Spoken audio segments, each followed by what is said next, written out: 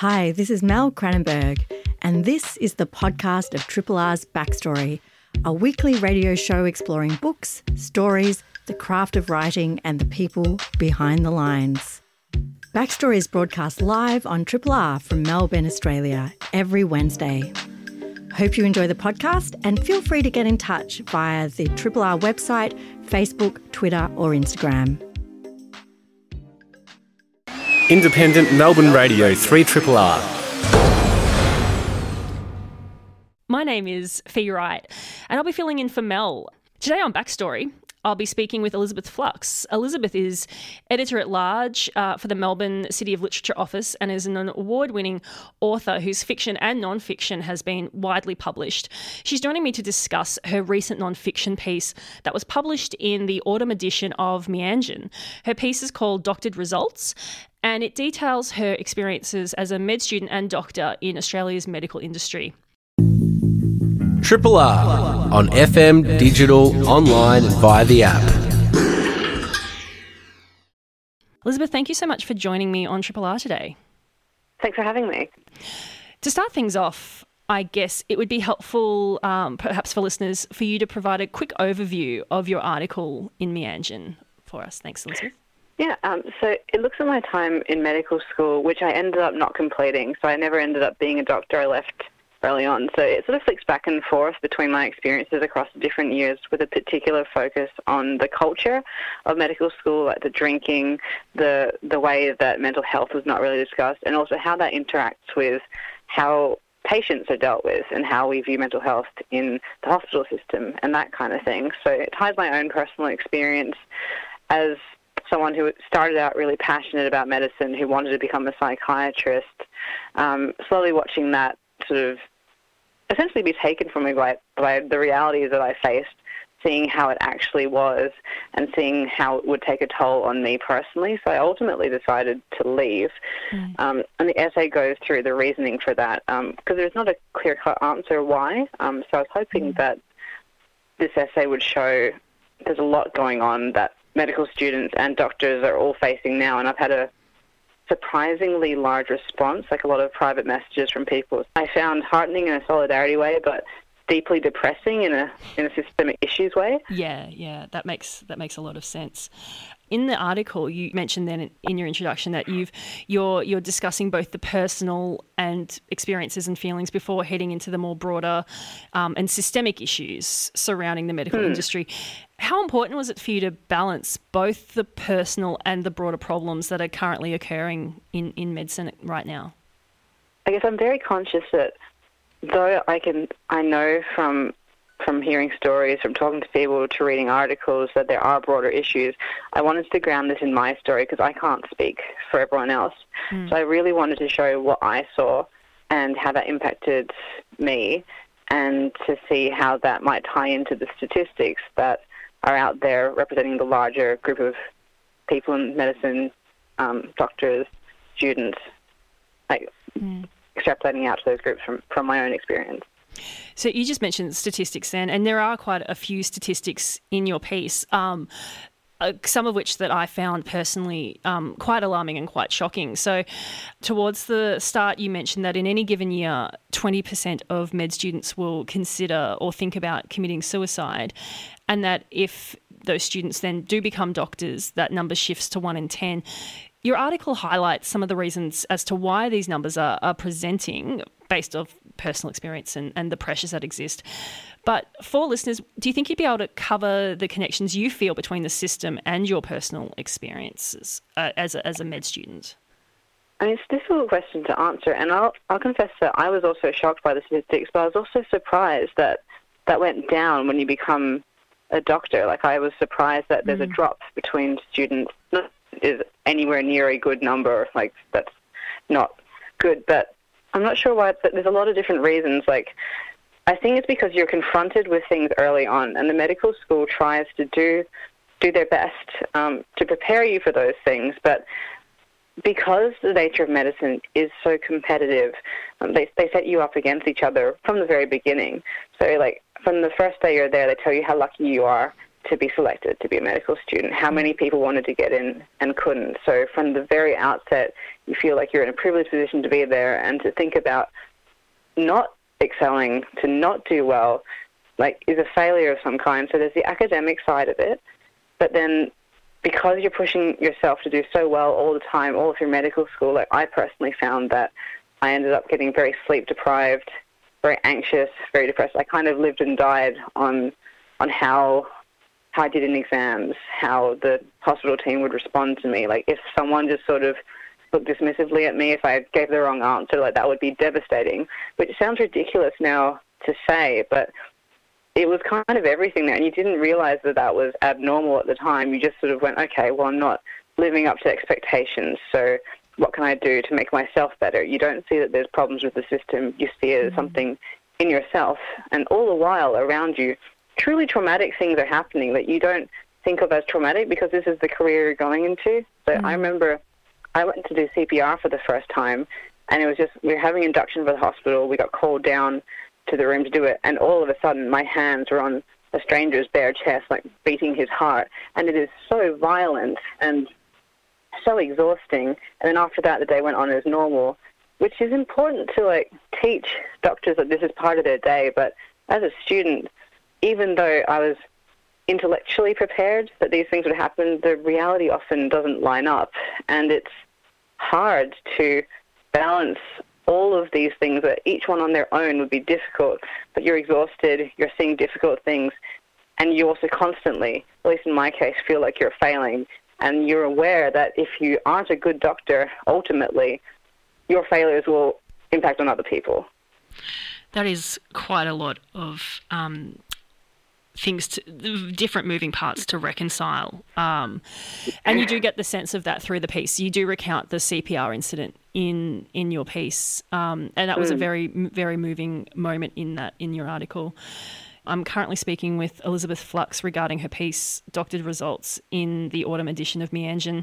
Please know that if anything discussed during this interview is distressing you, you can contact Lifeline on 131114 or Switchboard Victoria on 1800 729 367. You're listening to a Triple R podcast. Discover more podcasts from Triple R exploring science, technology, food, books, social issues, politics and more. To listen, hit up the Triple R website or your favourite podcast platform. One of the most moving accounts during your article, you discuss getting patient notes for the first time for someone who's presented to the emergency department. She tells you that her life was unravelling and that she found herself staring at a drawer of knives in her house. Would you walk listeners through what happened next? So essentially I was something like 19 years old, and it was my first night in the emergency department because they wanted to let us know what it was, how it was different in the evening as opposed to during the day. So I was inducted by a very nice, kind doctor who was very helpful, who sent me in to interview this patient by myself, which was the first time that I'd ever done that. Usually there's another student, another doctor watching over your shoulder. So I went in and I took her history, and we spent, I don't know how long, it's a long time talking through what had brought her to the hospital in terms of what had happened in her life to bring her to this crisis point in the evening where she didn't know what was going to happen if she went home. Like, she brought herself to the ED because she was afraid of what she might do to herself. And I noticed that her story kept changing. Like, she said she'd be okay, but then she also said she didn't know what would happen. Eventually she said that she really wanted to stay just because she didn't know how things would turn out if she went home. So after we talked, I went and wrote this all up in the patient notes. I did a presentation to the doctor, and she complimented me on my notes and on how thorough the history was. And then ultimately the patient was discharged, and I didn't see her after our interview. So, I mean, as someone who went into medical school with psychiatry at the forefront of my mind as the specialty I wanted to do, that was a really confronting moment, and one that I've thought about in the decade since a lot, because I don't know how that turned out. And I don't think that would be a rare occurrence, because it's not from lack of caring, it's from lack of facilities. Like, there's not enough beds, there's not enough staff, there's no way to deal with everything as thoroughly as they might need to be, I think, from my opinion. Yeah, that's it's actually it's really interesting. I have a friend that I work with who's now a teacher who was once a doctor, and they recounted a very similar anecdote to me about one of the reasons why they decided ultimately to leave medicine, and it was pretty much an identical scenario. And so there seems to be quite a lot of discussion and discourse at the moment about medicine as an industry, because it is ultimately it's a caring and empathetic vocation, and you were drawn to it as a vocation. And there's actually a quote in your article that's really stayed with me. And I'd like to quote it now, if I may, if you'll indulge me. Though, if you're like me, you probably cringe hearing your own work quoted back at you. But this is for the listeners. It's not for you. It's not for you, Elizabeth. People on both sides of the medical industry are angry and frustrated, and my head is filled with stories from doctors and patients railing against the structures that prevent them from doing their jobs to their full capacity or receiving the kind of care they need, which is good, kind of, because people aren't saying that's just how it is anymore.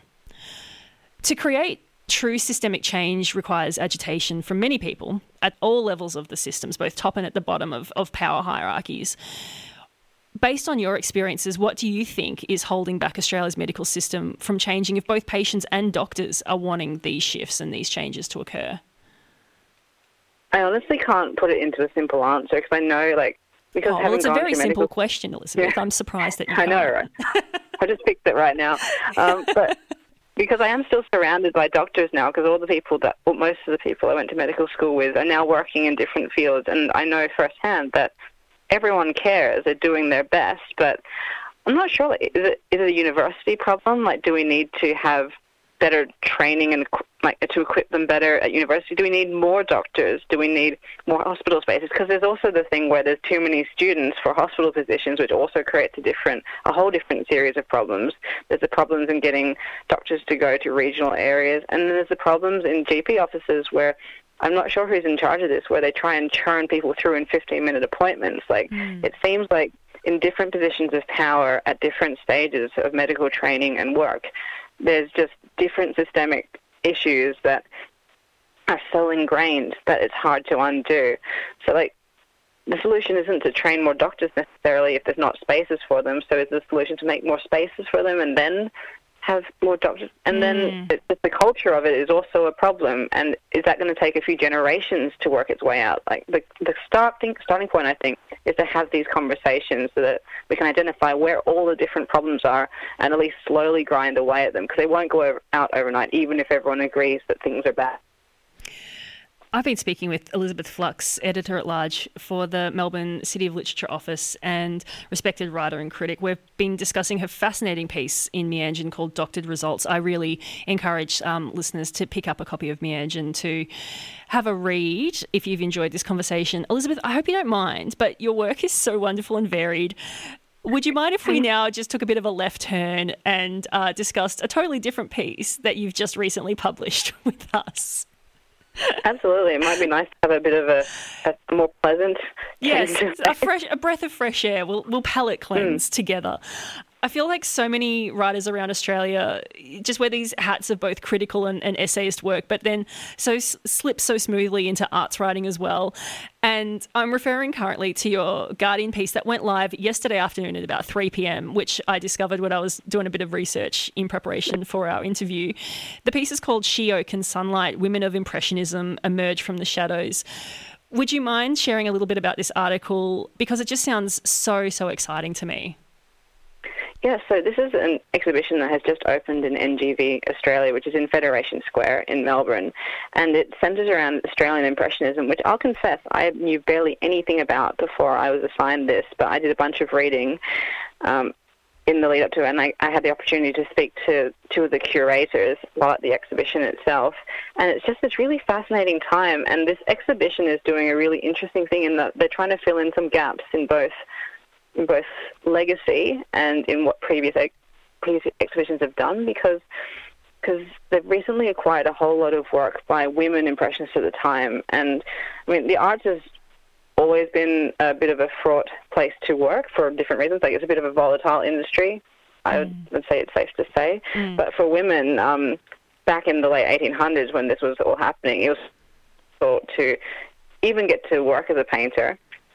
And then once, even if you committed yourself, like there was ones who had supportive families, so they were able to pursue their dream of painting, or there's ones who gave up a lot of things to do it, even when you weren't always afforded the same sort of level of criticism or respect as your male counterparts. And in She Oak and Sunlight, they're bringing a lot of these women's works to the forefront, and you can see just how good they were, and they're kind of getting their moment, which is lovely, I think. It's really it's funny. When I was reading this piece, I actually grew up in Heidelberg, right near where all of the Heidelberg School artists, the Australian Impressionist artists, were all doing a lot of their work. And so I was very familiar with them and very acquainted with their relationship to the Australian landscape for no other reason than my family were very into doing tapestries of their various paintings. So they're hanging around my childhood home. But it's baffling to me that until now, until reading your article, I did not consider or think about the female artists and counterparts that were also working and painting alongside these men at the same time. And you mentioned that historically speaking, art was often considered a hobby for women and not, say, a living. And one thing that I've noticed from the photographs of the work is that the scale of works are often considerably smaller than the men's work of the same time. Do you think that scale of size reflects that kind of societal expectation of hobby over career? This is something I actually discussed with the curator, Dr. Angela Hudson, and she pointed out to me, actually, it's multifactorial. So I think, yes, you're absolutely correct. But she also pointed to a practical reason that stems from how art was valued. Like, artist materials were expensive. Like, you see artists paint over canvases that don't sell, which is why you find lost masterpieces from time to time. And so because women often would make like 10% of what their male counterparts would make, they couldn't invest necessarily in more paint, more canvases, more time, smaller. They literally ended up taking up less space because they couldn't afford to take up more because people didn't respect them enough to buy their larger work. So it's sort of like a cycle where it just goes around and around and eventually maybe even gets smaller and smaller. And I found that a really fascinating, quite literal demonstration of some of the issues. It was just such a great article, and I'm just so excited to go see the exhibition. You said it was happening at Fed Square in Melbourne, yes? Mm-hmm. Yeah. So the NDB Australia there. NGV Australia there. And I'm sure you've got so many irons in the fires, but do you have any other work coming up that you'd like to let listeners know about before I let you go? Well, I don't know what I can point to that's coming up, but over the weekend I did have an article in the Saturday paper where I interviewed the comedy group Auntie Donna about their recent television show on Netflix, and also about how they're hosting the All Stars Comedy Gala for Melbourne International Comedy Festival, which I think is going to be on TV this week. No one can pigeonhole you, mate. No one can pigeonhole you. I know. I've been having the joyful experience of speaking with Elizabeth Flux, editor-at-large at the Melbourne City of Literature office, regarding all of her various published work, Meanjin, Guardian, Saturday paper. So you can basically read Elizabeth at all good newsagents around the country. Thank you so much for your time today, Elizabeth. Thanks for having me. Independently yours, Triple R. 102.7.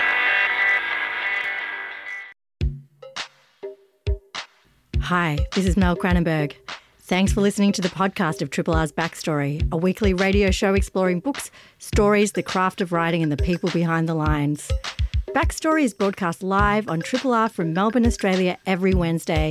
Hope you enjoyed the podcast and feel free to get in touch with us via the Triple R website, Facebook, Instagram or Twitter.